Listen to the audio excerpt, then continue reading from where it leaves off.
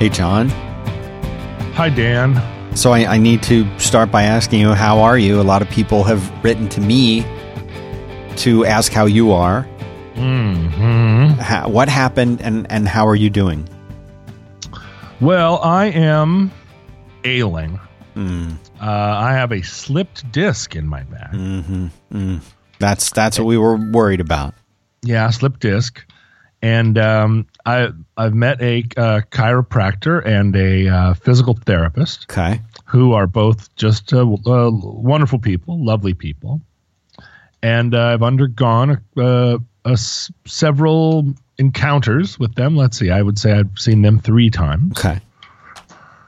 I have not had an MRI or any conventional doctor's appointment. Right. The chiropractor, although he's a young man, seemed very confident in the practice of his trade. And he was like, you are, what did he say? You are presenting as having a slipped disc. I could say it's, 4 or 5.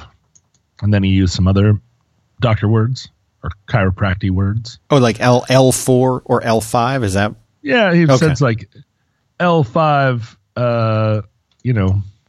L5 inducitive or something like, sure. like just some made up word. Right. And so I've laid on the table and it's unclear to me. I've done quite a bit of research into the history of the chiropractic field. Right. Recently or over the course of your life? Over the years. Okay. And, it has a pretty hilarious origin story. But also, there are other things undeniable, which are like you are a physical being and physical entity, and you have muscles and bones, and chiropractic doctors acknowledge that and do things like put force and pressure on your body, and all of those things seem right and sound good. Where chiropractic medicine is hilarious is in its philosophies or theories, I guess. But I was always suspicious of it because my best friend's dad growing up was an orthopedic surgeon. And this was in the early 80s. And he was, so angry because chiropractic medicine was expanding rapidly during that time. And conventional doctors did not like it. They didn't think it was real. Anyway, my time in there has been like it's a lot to think about because I lay down. He works on me. I do feel an improvement. Right. And he and the physical therapist are working together, and there's a lot of work I need to do to strengthen. But it's now Thursday, right? So It's been 10 days that I've been in this condition, and they're quite honest with me about the fact that when you have a slip disc, it's not just a thing you pop back in and are better. You have to go through a rehabilitation, and it's going to hurt for a while, So I haven't had the experience that you described or that some people have described, where it's like you walk in pain and you walk out feeling great. Mm-hmm. I've been slowly making progress. It no longer is like sharp pain. It's now dull pain. Right. Well, for me, that for years of feeling that way, that I would categorize that as feeling great. Like anything that took it down from, I don't need Advil and ice strapped with a second belt to my back to get from the car to the door of the office. Not needing that was feeling great. I don't want you to feel like I went in there and like, I can't do anything. And I left like, let's go run, and like grabbed my kid and gave her a piggyback ride or something. Like it was improved. and I'm not saying that yours maybe sounds a little worse than what I had because it came like from a direct injury and mine didn't exactly. But I actually talked to my doctor here about it, and she said, no, you did have I forget whether she called it a slip disc or a herniate. I think she called it a herniated disc. And she said, Dan, you did have that. And she reminded me of when it happened. And I had been carrying some boxes that were both large and very heavy and walking like an idiot, walking with them across a long parking lot and then trying to open a door of a package store on my own. And I felt something like go, and it was very and it was very painful. This was many years ago. And she reminded me of that and said that, I never got anything for that, ever any care for that, but it was that plus the other issues compounded and it remained a problem. But I mean, so are you saying that you are seeing some improvement in the pain level and how you feel and everything, or is it? Oh, well, I understand that there's a lot of, when people go and they find a treatment for something and then later on reflect back on it, there's certainly a lot of hyperbolic talk about how, oh shit, I was instantly cured. I've heard that from a lot of people. And probably not with what you have though, if you're having a specific problem, right? I think a year from now, I may tell this story and be like, and then I went to the doctor and was rapidly better. Uh-huh. But I think I've learned, this is all stuff I didn't know before, but I've learned recently that a slip disc is not you're not consigned to having back problems the rest of your life. Right. It's not uncommon. I hate to get wake up calls, and I've been getting so many wake up calls lately, and this is another one. Just like an enormous wake up call, to that it's time to spring into action. But I still am, I'm still struggling. My back hurts all the time. I have a small amount of nausea from the pain, and I have a very high pain threshold, so I know that it's. When it manifests as feeling nausea, it's, that's when I really acknowledge that it's the real thing, a real thing that's not just like, ow. But it's a long-term project, I think, to get strong again and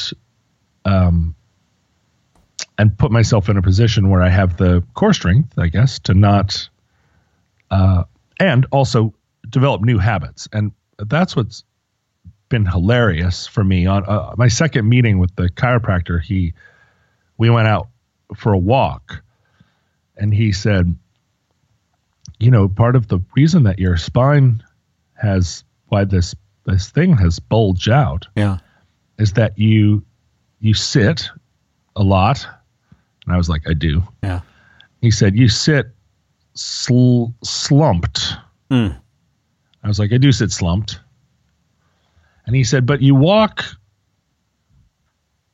also sort of slouched. Did he point out the thing with your arms so their palms are facing? Did he notice that? So I said, I walk with this this sort of signature palms facing back, kind of caveman walk, and I get a lot of shit for it, but it seems like it's my natural posture. And he said, well, stand up straight. And I kind of stood up. He was like, no, stand up straight. And I was like, all right, here I am. And he's like, shoulders back. Shoulders back, all right. And he's like, chest out. I'm like, yeah, all right, chest out, here I am. And I'm at this point, I feel like I'm standing 7 feet tall, and my shoulders are back and my chest is out. But I'm like, now I'm 5 feet wide. I'm like, I can't stand like this. This is It takes effort. It hurts. Well, no. I mean, it does feel natural, but I've spent my entire life trying not to be this big. Interesting. I slump over in order to like not block other people who are standing behind me who are trying to see, right? And not like hover over people or tower over them. I you're just being considerate. Well, and just trying to.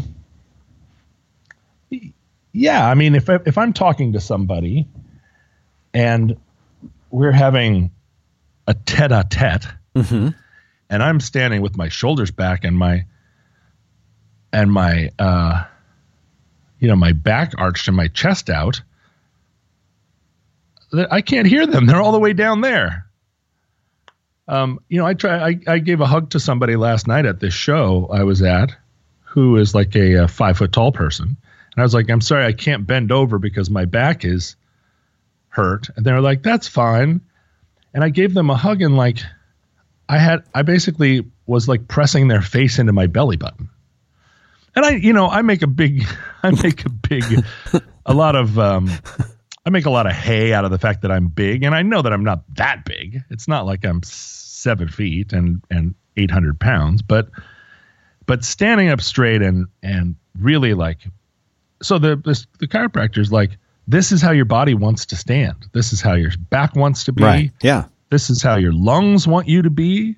This is how all your muscles want you to be.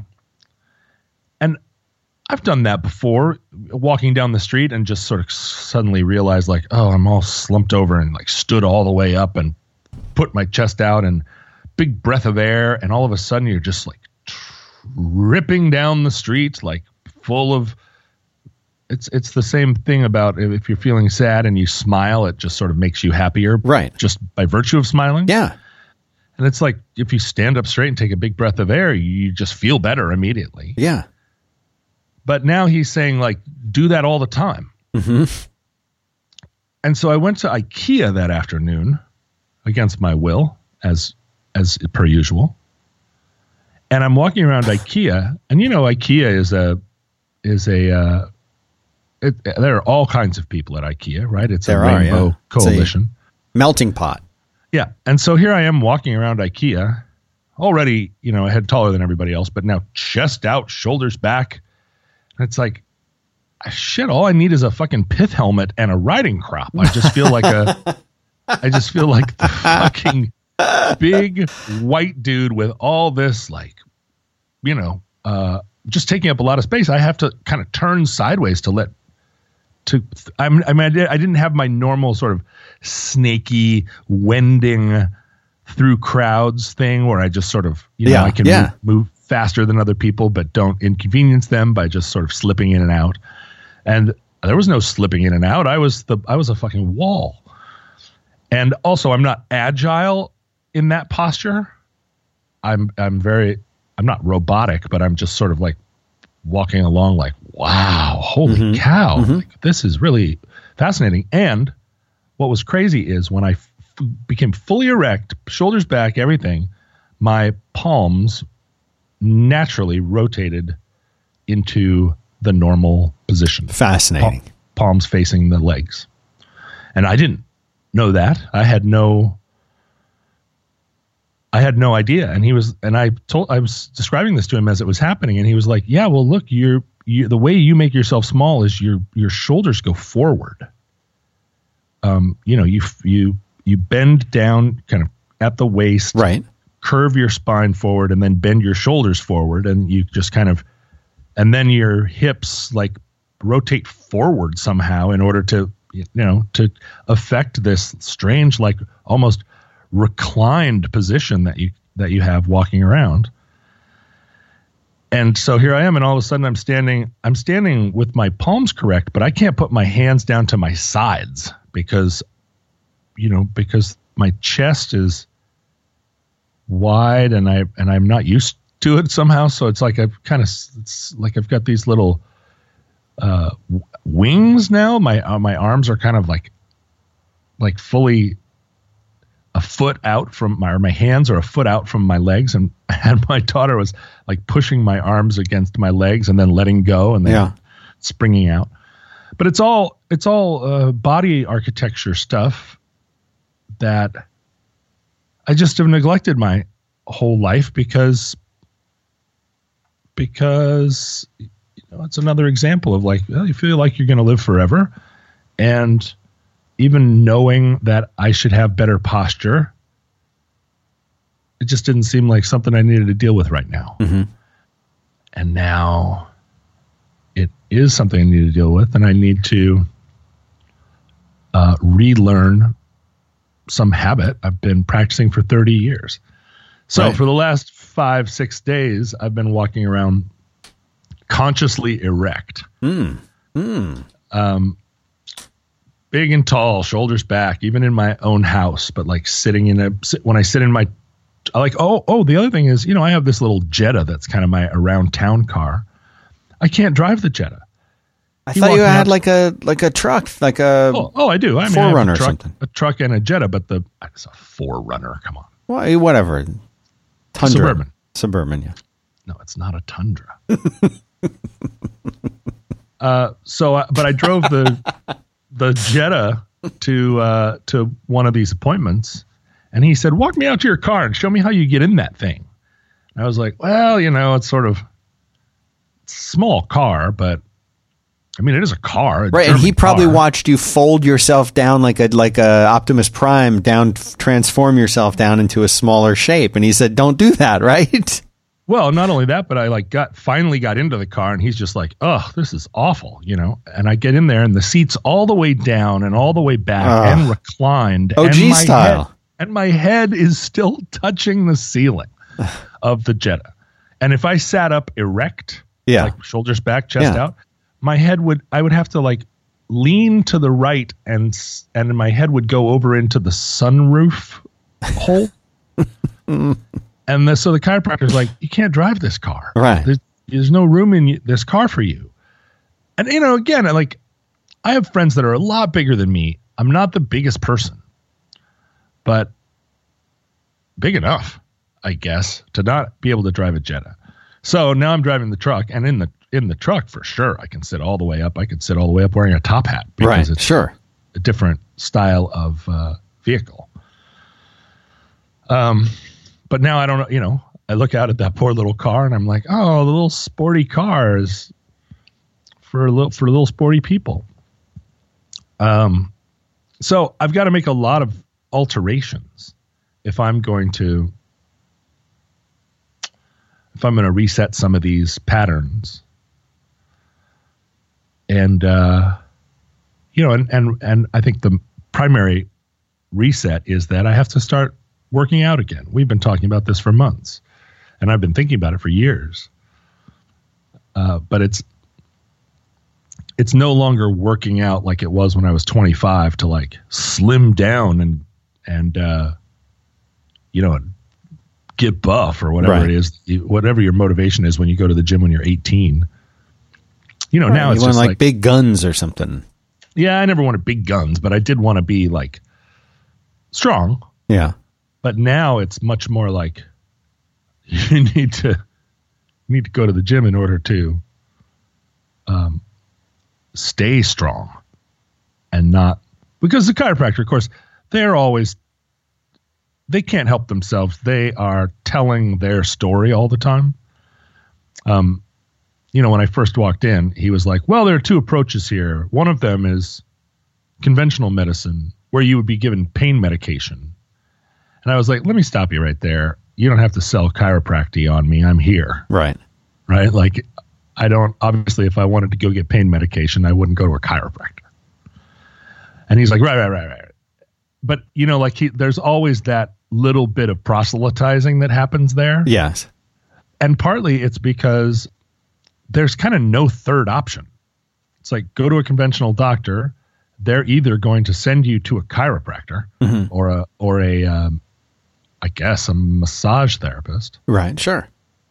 Or they're going to give you medicine and recommend surgery. But there's no third magic way where you go to a doctor and they I don't know what, stick a needle in there and let some air out. Right. Right.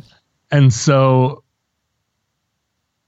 and so at the chiropractor's office, like he's doing all this deep tissue stuff and it feels great. And it's believable, right? Because I've got this back problem and he starts working on my thighs. Right. Your legs, your quads, piriformis, that type of stuff. Sure. Yeah. And I'm just like, that's interesting. I mean, I don't disbelieve this because right. Those are huge muscles and they're all screwed up and he's working on them and he believes they have a ripple effect on my back and I believe him. That all seems perfectly logical. But then, right at the end of the second meeting with him, he put me on the table with the little middle part that drops down and, and did some sort of like adjustment. And that all felt a little bit like maybe like a chiropractic. Sure. Rather than something that was strictly based in I'm working on your muscles. It was much more like I'm going to do this thing that we do, right, where we crack your back and all this positivity follows from that, as opposed to just like I'm working on these major muscle groups and that's going to help. That's going to reset your structure. Yeah. So so that's the type of thing where I'm a little bit, but I have that same suspicion with conventional doctors too. You remember I was so resistant to taking bipolar medication because I thought those guys were just as voodoo. And it turned out in that case I was wrong. But there's a lot of voodoo in everything. So I don't know. I'm not resistant when I'm there. I'm like, do your thing. I'm super into. I will obey. But I'm a little bit doubtful about all human beings and all their funny games. Yeah. Well, I can tell you that a lot of the things that, maybe all of the things that the doctor told you about how to stand and hunching and sitting and things like that. I mean, those were the same exact problems that I had most of my life, I would say. And that for me, it took a conscious effort to make that a more normal thing for me to do, to stand correctly, sit correctly. It was not, and like you were saying, like now you're feeling like it's a wake up call. For me, it was absolutely a wake up call too, going from thinking like, I can live with this to, no, I really can't live with this and I need to do something different. Like I never since high school, I never went to a gym to lift weights. That was never a thing that I wanted to do or thought would be fun. I used to jog a lot until, my back hurt too much to do it, but that was jogging and that type of thing was something that I did. But I the idea of going to a gym and lifting weights, that was never a thing that I thought I would ever want to do. And when I was in that way with my back, I never thought I'd be able to do it. Mm-hmm. I never considered that, that was simply not something Dan would ever be able to do. Maybe Dan will be lucky and maybe won't have pain somehow one day. But I totally understand what you mean. And also another issue that I found, I didn't have the thing with my hands pointing in a different way. But what the doctor pointed out to me was, she's like, look at the way that you walk, look at your feet and how your feet don't necessarily point straight forward. They kind of point outwards a little bit. Mm-hmm. And I said, I've noticed that. And she says, well, that has to do with posture and core strength and hip strength. She's like, what happens is the muscles, like your piriformis muscles and other things and back muscles, actually get so tight that it actually it rotates your hips in a way that your feet almost kind of want to point out.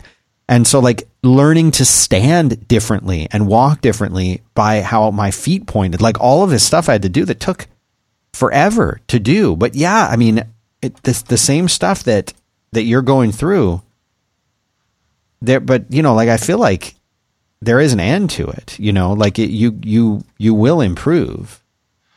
Yeah. If I work, I mean, that's the thing. And you've got to put the energy and effort in. I bet 75% of the people listening to this show are either, I mean, once again, this program, which started off when we were so young, Dan, yes, has now become like a geriatric show. Right. What are your medical problems today? But I do feel like this is what happens. You never think like, oh, I can slouch for 30 years and everything will be fine.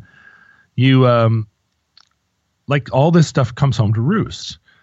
And 30 years of sitting in a chair, you think like, well, I'm not in very good shape. I should probably get out in the sun sometimes and exercise. I mean, this is true for everybody that works in an office or sits at a computer. Yeah. But if you're not, and you look over at your office mate who's like sitting on a ball or working at a standing desk or something like that, and you're like, what a nerd. But this is one of the things that can happen. Your back goes out. Yep. And there's no reason for my back to have gone out except that I haven't maintained my core. Right. That's it. And maintaining your core is just, it's not like hard like building a house from scratch. It's just hard because it's just boring and arduous. And easy to not do it. Easy to not do it. That's right. So much easier to not do it. But not if you then are walking around in pain and incapacitated. So I don't know how many more wake-up calls I can stand, frankly. About sick of them now. Yeah, maybe you don't need any more. Maybe this is Too many damn wake-up calls. Yeah. But that's the thing about wake-up calls. You can ignore them over and over and over. You can ignore your wake-up calls until you're lying on a sordid bed surrounded by filth, as happens.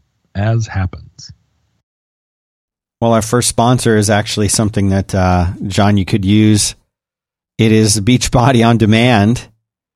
Beachbody On Demand is something that people of all levels can get into, whether you're already exercising and you want to up your game, or whether you're in the same situation that John's in and that I was in, where you're recovering from an injury of some kind. I mean, there is a course on Beachbody On Demand that will help you improve, regardless of what your goals are or what your current level of fitness is or isn't. They've got super effective workouts. You can do these from the comfort of your own living room. You can do them 24/7.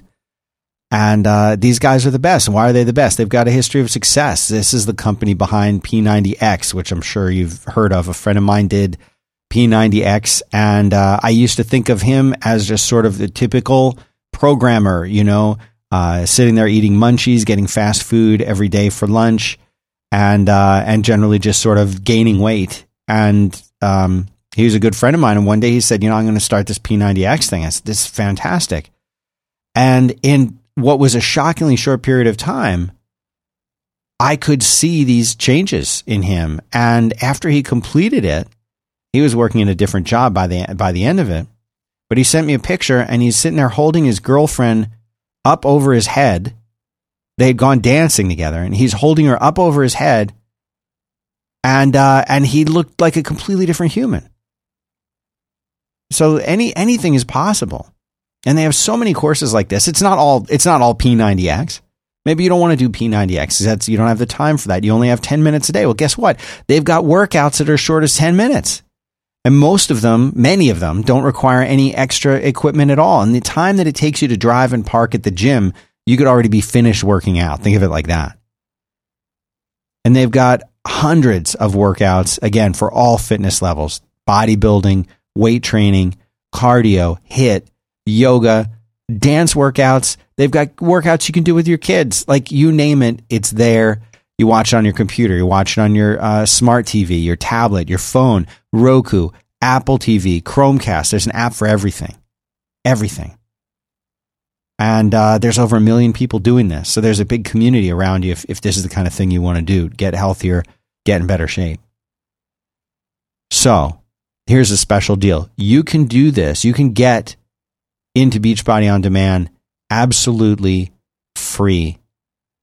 I'm going to actually be starting the P90X pretty soon, because that's what I'm I've been like, my goal is my schedule. But you can find your own there and just go and look at this. The program grid that they've got there is crazy. And again, you don't need any extra equipment. You can just jump in and start doing this stuff. There's no excuses. So here's the deal. Special free trial membership. And here's how it works. These are old school. They're OG. Okay? You're going to text the word roadwork, no spaces, one word. Doesn't matter if it's caps or not. Text the word roadwork to 303030 on your phone. That's it. You don't have to go fill out a form. You don't have to go to do all this jumping through hoops or anything. It's old school. You text the word roadwork to 303030. You'll get full access to the entire platform for free. Every single workout, the nutritional information stuff, all the support, totally free. And I would give it a shot. Go there. I'm sure there's going to be a course that you and maybe you and your spouse, maybe even you and your kids will want to do. It's great stuff, and it really does work. Text roadwork to 303030. And we really appreciate the support of Beachbody On Demand. Well, I am glad that you are being more proactive, at least, about it. And I mean, what's your course of action? What's the next thing you're going to do? You're going to go back? You're going to start some kind of physical, well, you said you're doing physical therapy. I'm doing physical therapy. Because we want to know that you're working on it. I think as your fans. I'm going to keep going to this event, or to this chiropractor and to the physical therapist, and keep working on my structure. I feel like if the relationship with the chiropractor starts to evolve into one where I'm going in more and more and getting adjustments, or I'm sort of more and more now using it as a or it's being employed as a kind of regular maintenance, I'm probably going to switch to something that's more just rooted in like PT or personal trainer or something like that. Just because enough of what is happening in a chiropractic adjustment is opaque to me, that I'm not sure that I and in general, like if I'm going to do a maintenance type of thing, I'd like it to be something that I understand, like strength training or stretching. I was very gratified or interested, I guess, more at how disdainful they were of yoga. And just that so many yoga poses involve putting your spine in that unnatural posture, the one that is basically equivalent to slouching in a chair, downward dog or whatever. Right, sure. Your back isn't arched; it's overarched. And so they're like, no, don't do yoga, which gets me off the hook of so many people in my life, including my daughter's mother and Jason Finn, always hassling me about going to hot yoga. Yeah. So now you can tell them you're not supposed to do it. Get out of it. Look, I can't do hot yoga. It's a cult. But I do, I mean, I think 6 months from now, I'm going to have to have pursued a course of action. And yes. I'm excited to do it. But like a lot of those things, from where I stand, I'm excited to have done it already. And and then once you get to a place and you've done it, you're glad to have done it. It's just the middle part where I have to do it.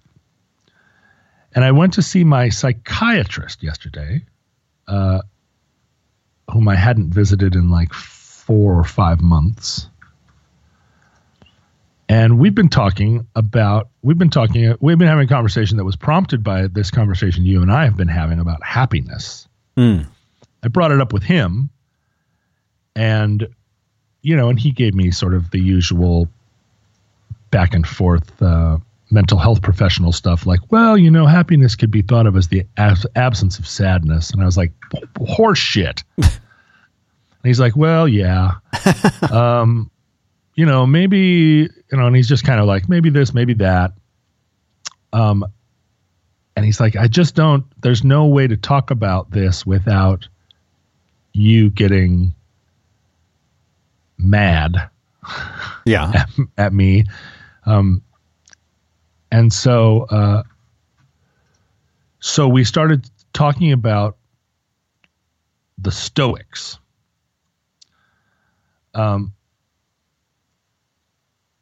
And I was like, well, like I read the Stoics more or less, in college, a couple of different times in college. And identified with them. But, I read them in the context of reading about the Greeks and all the different Greeks. Right. And so, and even then I was very aware how easy it is as an undergraduate to, read some text within the Greeks and decide, like I'm no longer I've become a Stoic. Like the works of Marcus Aurelius have like changed me, and now I am his devotee. And I didn't ever want to be someone's devotee, and I didn't ever want to in college pick a doctrine and become it. Walk around, this is what happens to people that read Ayn Rand, and they're just suddenly like, all my questions are answered. But so he was saying, I want you to go. There's a lot we can learn from the Stoics about mindfulness. And I was like, you're driving me crazy right now. Like, really? And he's like, yeah, I want you to go back to the Stoics and read, and then, but think about it in the context of what we talk about now, like contemporary mindfulness. Like go read Heraclitus and what is his name? Epictetus specifically. And I was like, okay. I mean, all right. This comports with my my self-identity, right? I'm not going to go read The Secret, and I'm not going to go to my sister's mindfulness retreat in Costa Rica. But I will go read the Greeks, and if that's the way in to understanding mindfulness, which I just am, I am reviled by the idea of it, and it's not. Whoa! We're reviled by mindfulness practice? Yeah, because I do not. I mean, it is my mental illness that contentment and presence, or like active presence in the now, feels like a kind of complacent surrender, and my own hopscotching between the present and the past, and active engagement with every failure I've ever even like gotten a splatter of paint on me from. That was a tortured sentence structure, but like that all feels engaged. It's very much like when I was suffering from depression, and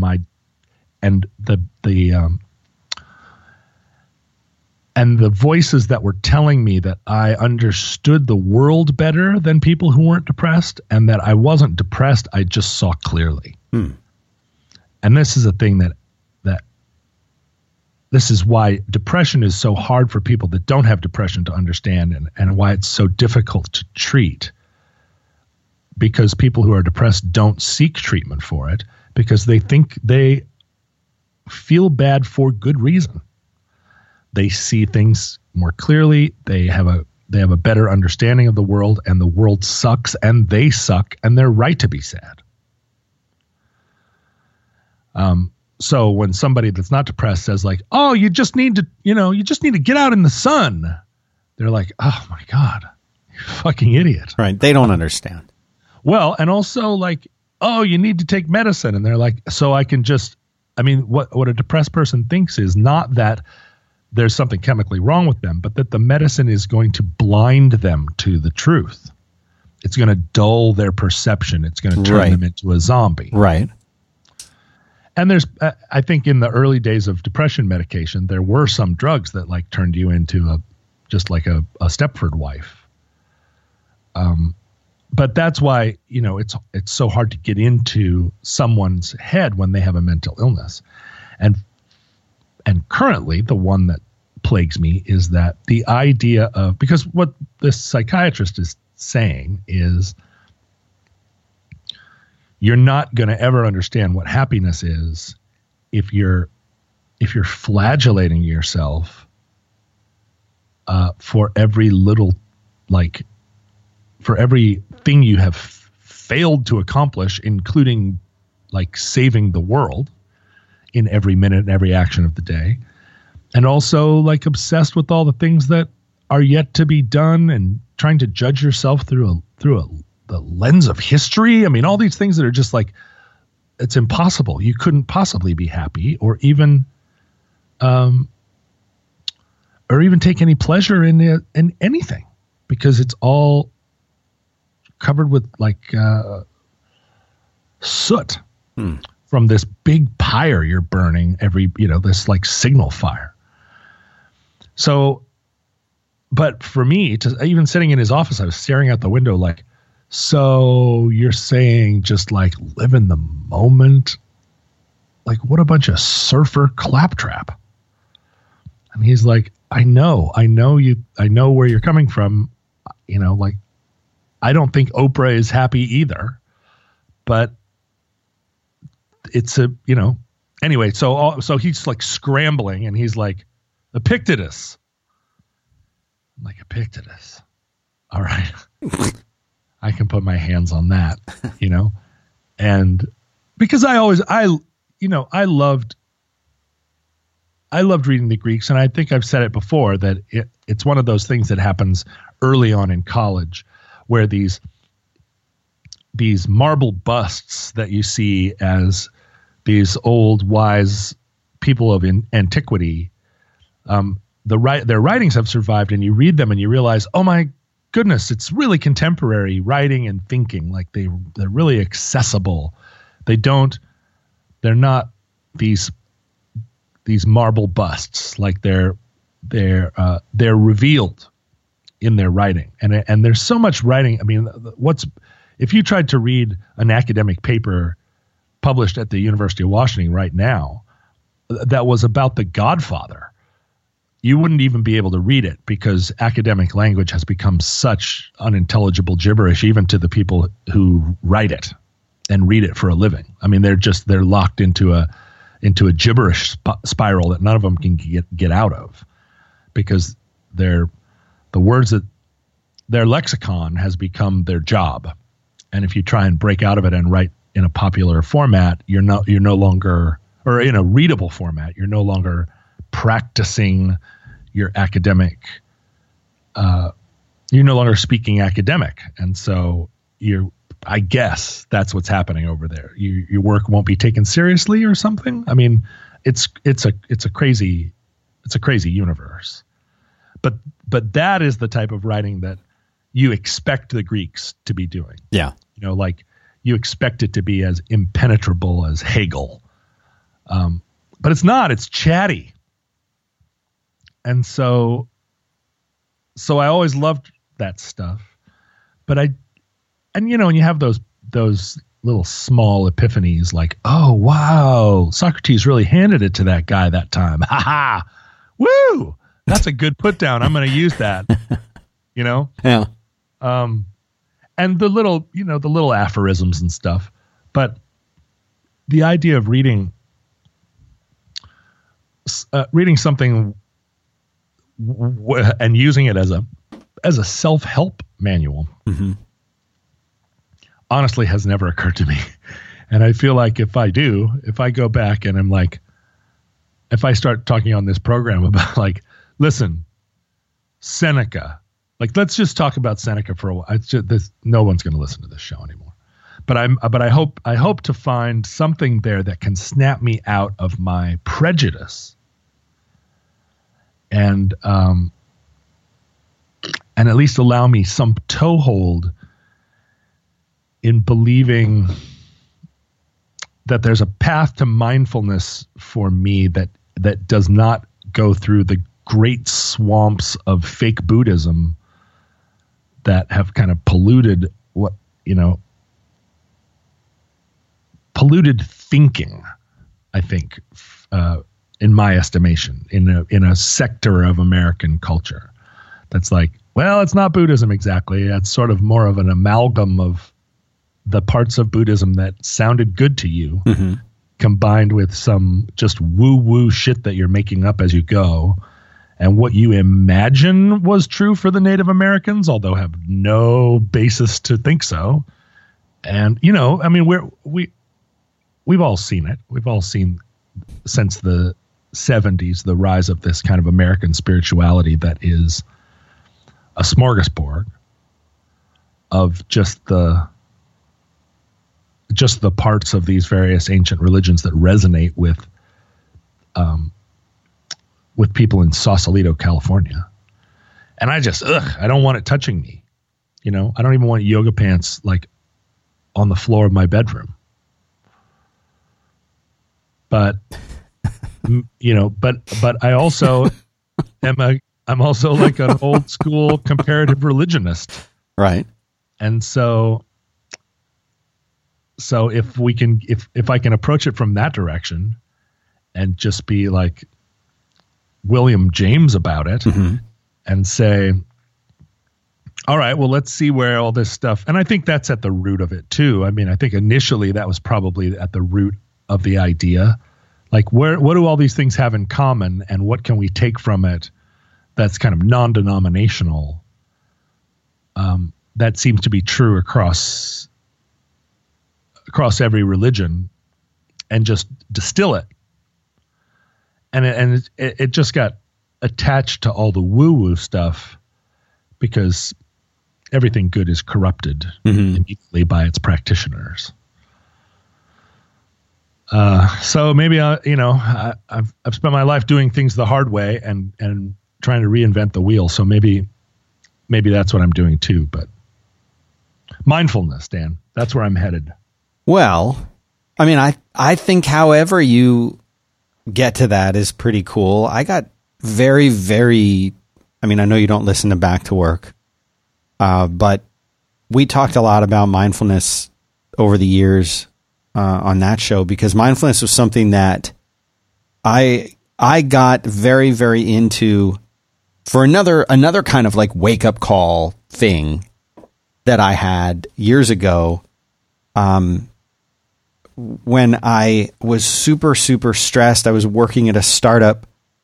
I was super crazy stressed all the time. I was flying back and forth from Florida to San Francisco all the time. I was in charge of a team of developers who were in Orlando, and they reported to me, and I was responsible for all the development, and yet everyone else that I worked with was in San Francisco, and any mistake or problem that ever happened, it was, on the technical side, I was responsible for it. And after doing that for, a couple years, I had just developed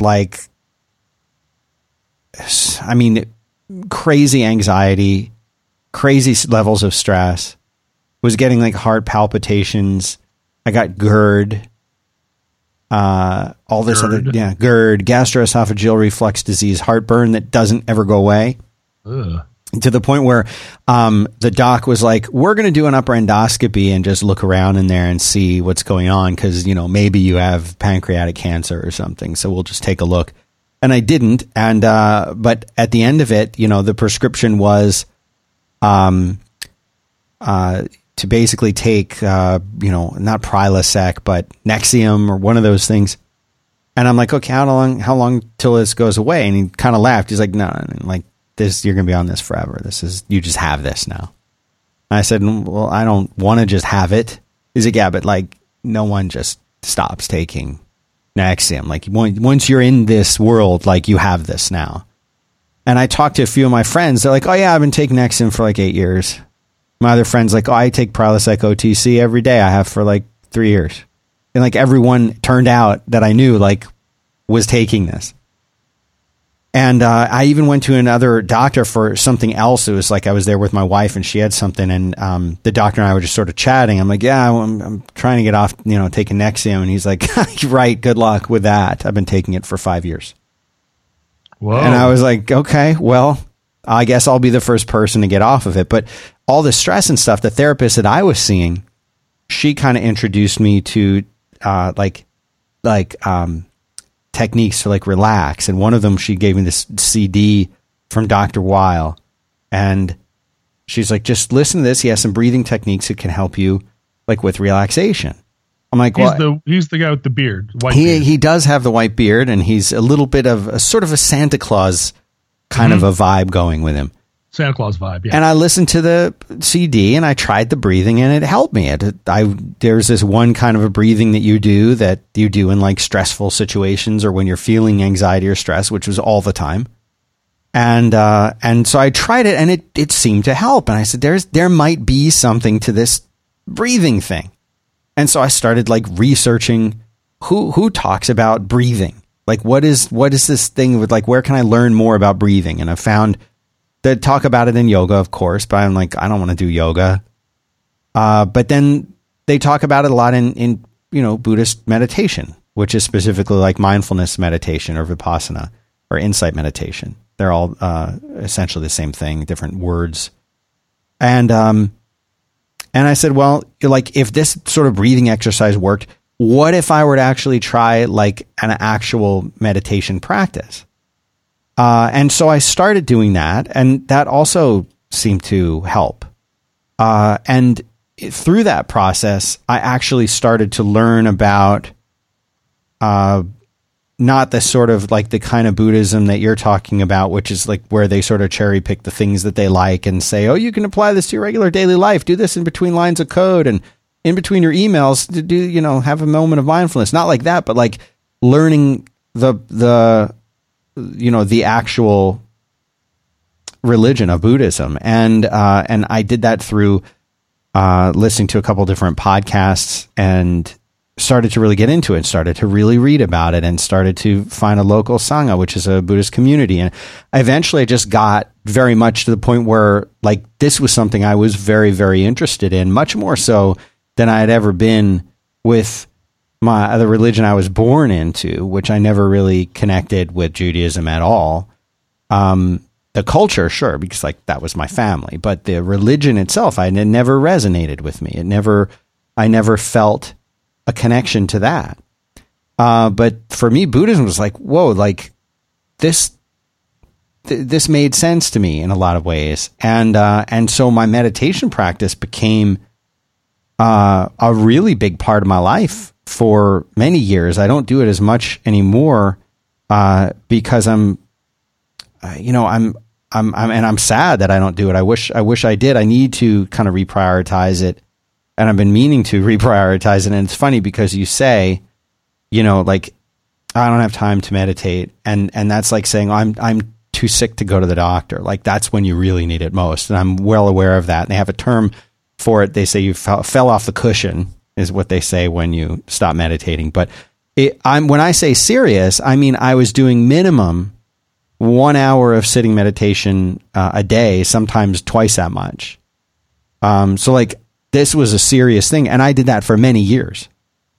And if I was listening to a podcast, chances are it was like a Buddhist podcast. If I was reading something, I was learning. I was reading a translation of the Pali Canon or something, like for me, and I was all about the mindfulness aspect of it and the concentration aspect of it. And it had, even though I meditate infrequently now, it had tremendous lasting effects on my life, more so than anything else I've done in my life in a mental capacity. And so for me, like, that was a complete game changer. Like, there's people who knew me before that and people who know me after, and some people who, have known me throughout the process, and they're like, they noticed a change too. So, but I'm not very much unaware of mindfulness through the Greek angle. I was completely unaware of that. I didn't even know. So that's something I want to look into. But if you ever want to talk about like mindfulness stuff, it doesn't have to be, the way I'm not, my experience with it is very different from the way you sort of described it initially. But I have seen that appropriation of it. And there's all these apps that you need now, apparently, to meditate. You need to track your meditation with an app, and the app has to remind you to meditate and to be mindful.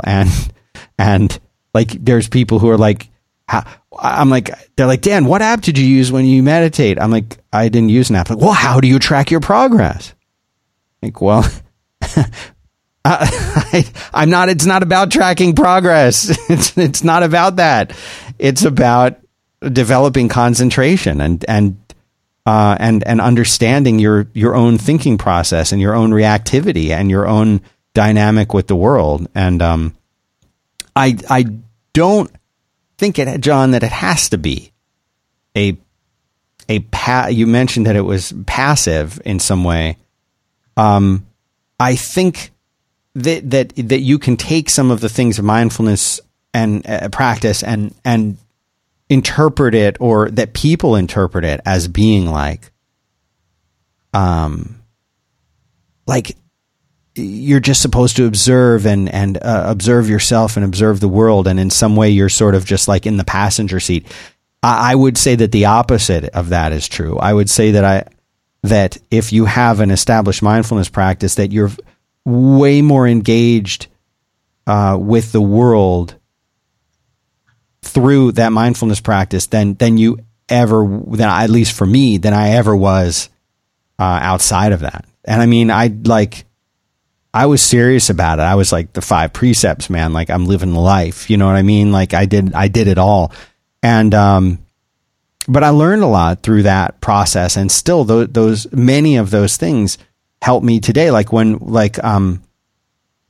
that was a big push for me to kind of lose that sentimentality of the attachment that I had to like objects. Like, why am I saving this pair of socks from high school? Because, like, I wore them on the day I got my driver's license or something still, like, I don't need to be saving those anymore. It led to all kinds of things like that. But like, I used to talk to Merlin about that quite a bit on Back to Work, until I think we kind of both burnt out on the topic. But I'm interested to hear about the Greek thing. Like, that's something that I had no idea that they were doing that. Well, I think, to whatever degree there is truth available to people, it's been discovered multiple times. Right. And there's no one path to it. And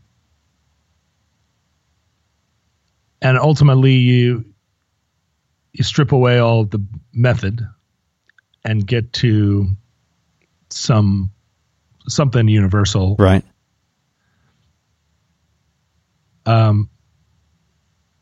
And so all of this is kind of what I guess attends a state of mind that you can achieve if you seek it. Mm-hmm. And my disability is that I don't, from where I stand, not knowing what it's like, I can't imagine wanting to seek it. Mm-hmm. Just as someone who's never had a kid doesn't have the capacity to understand what it is to be a parent. Yeah. just as someone who's depressed doesn't know what it's like to not be depressed. Mm-hmm. I do not know what it's like to be mindful, and so I cannot want to be mindful. Right. And I think there are plenty of people who don't know what it's like to be mindful and want to be mindful, but I actively resist it because I think that the wisdom that I think that other, I'm committed to having squeezed every last bit of wisdom out of being focused on phantasms. And what do you mean by focused on phantasms?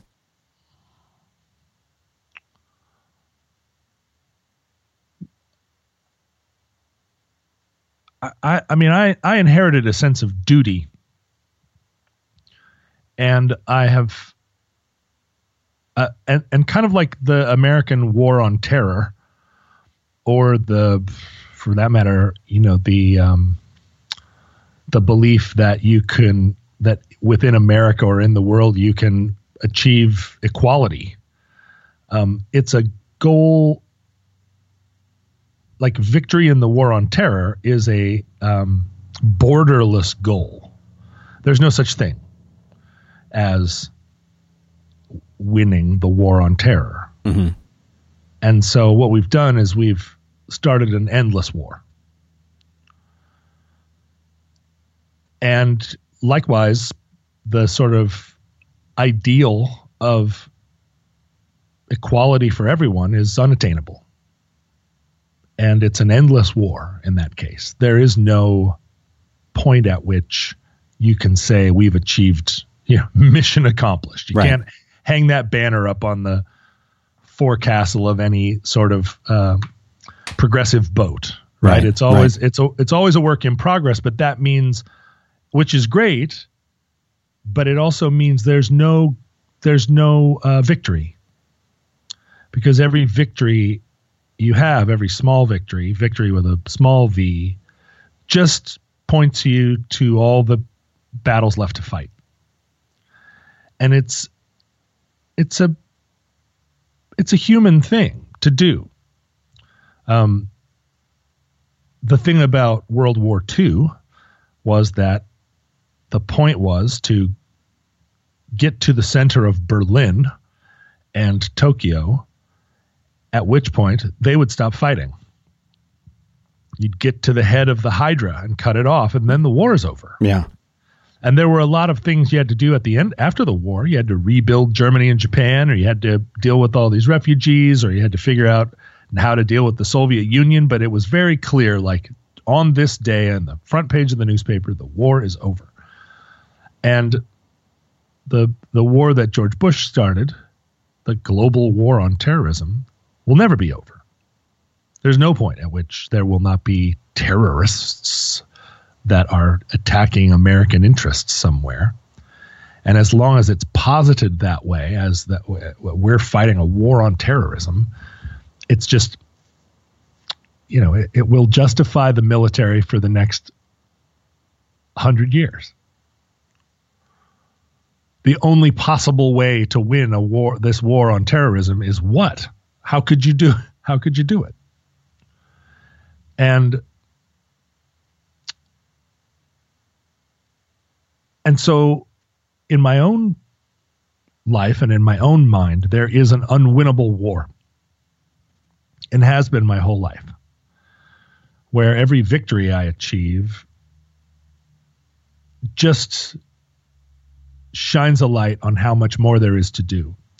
And how what I'd been working toward, what I thought was the goal, what I thought was the Berlin I was trying to get to, turns out it wasn't at all. Turns out it was, there's always another Berlin further on down the road, a bigger Berlin. So it's a it's a pathology I recognize in the world all around me, a kind of goallessness or unachievably broad goal. You cannot achieve, and it's I think maybe one of the best critiques of contemporary liberalism, because the goals are all so impossibly broad that they almost are classifiable as magical thinking. Like, you just can't do these things. You can't set these as the goals. There have to be concrete goals. There have to be short-term goals. You have to be able to say, like, we did something good, not just that everything we do just shows how bad we are.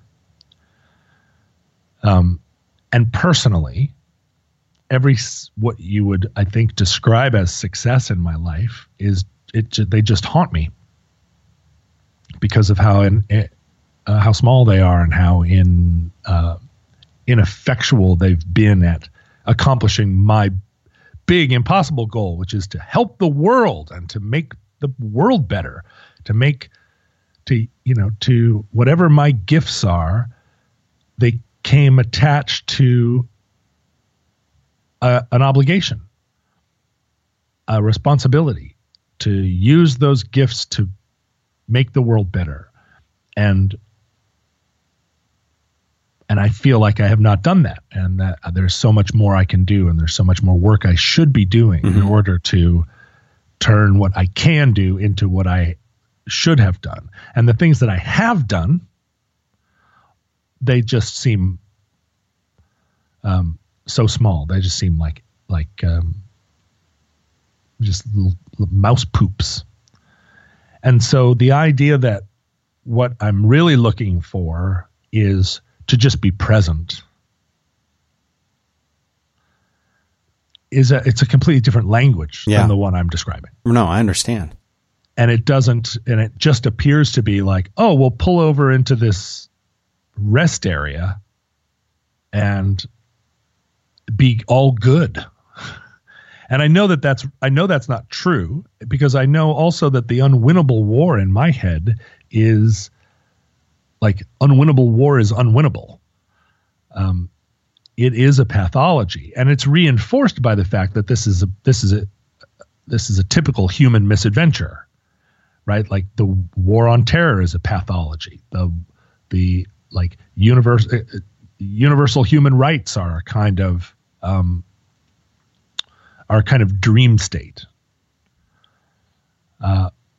So how do I not model myself on this tendency for human beings to make the mistake of setting imaginary goal, setting a goal where they haven't really thought that goal through all the way. Like, what is the end game of the war on terror? What is the end game of the current liberal or the current leftist sort of desire to make a better world? Is the end game a gradual, like, improvement in the quality of life for everybody? Well, in that case, we should be celebrating in the street every day, because life now is incontrovertibly better globally than it was even 5 years ago, let alone 50. Like, in terms of like any kind of big metric, poverty, hunger, disease, rights, legal rights, and also social rights. But you wouldn't listen to any sort of contemporary progressive speech making and hear at any point any sense that we're doing good. It's the ideology is completely that we are. It would make you think, if you had just arrived on the scene, that we are utterly, utterly, utterly failing to improve. And it's basically, that's the voice inside me. And believe me, the millions of times that people close to me have said, like, have tried to compliment me or congratulate me, it falls on as deaf an ear in me as if you walked up to a protester and said, there's more clean water available in India now than at any time in history. They'd just be like, what are you fucking talking about? That is great. That's nice. Thank you. But we're talking about police accountability or something. It's like, wow, it's all the same. It's all like part of the same plan, right? The overarching plan of like, is life improving? Are we doing a good job? Are human beings, is the human project on a path to something? Mm-hmm. Are we on the way to somewhere? And honestly, that is maybe pathological. That idea. Maybe the human project is just to sit mindfully stewing in the rising tide of shit we're creating until we mindfully suffocate on our own bacteria. I'm not 100% sure. Maybe when Jodie Foster's dad arrives in his time-dimensional spaceship, he can fill us in on what the intergalactic Congress really thinks about us. But for me, like, my organizing principle is that human beings are not just an organism that is expanding to the point where it's going to choke itself. As a sentient or as a self-conscious organism, we can affect our own growth and development and make it into something good. Do something that is, and I mean, I guess sustainable is a word that applies both to that and to what the connection between sustainable and mindful is. I think there's a connection there, at least in feeling. And it seems like humans on Earth are ultimately going to have to pursue sustainability rather than growth as a highest good. And that's going to involve some hard changes, hard changes. We think about sustainable as being this kind of we can just make this beautiful transition over to sustainable from growth. But it's not going to be beautiful to get to sustainable. It's going to be hard and ugly, probably, for generations in between. And that may be where I am, to get from the all against all world that I'm currently in to some kind of sustainability. Like, there's going to be, like, the rivers will run with blood. Maybe not. Maybe I just read Seneca and start sitting and staring out the windows. Maybe I go back and read the Cynics. Maybe they're closer to my native state. I don't know. I'm a little bit. I feel a little inarticulate today, trying to describe my state of mind, because I'm not wholly on top of it. Mm-hmm. I don't think about it. I think, like most people, I think my mental state is reality, and everything else is a kind of terra incognita. And so to try and think about my reality as a condition, like I do it. I've done it before, and I do it. I try to do it somewhat regularly, but you always walk through another door and figure out, here's a whole nother parking garage of my reality that I have not subjected to this test. and I got to wheel this all out and realize that this too is not some universal architecture I'm living according to, but is a set of beliefs and emotional beliefs, emotional sort of half-truths that I'm basing my actions on. I'm judging my actions according to. And it's all malleable, right? I could new broom sweeps clean it. You know, I could change these things as I'm trying to change my posture, because ultimately they are a posture. And if I can stand up straight and put my shoulders back and breathe deeply, so too can I stand up straight out of the weight of, you know, all this like slouchy ideology, and, you know, shake it off and breathe deep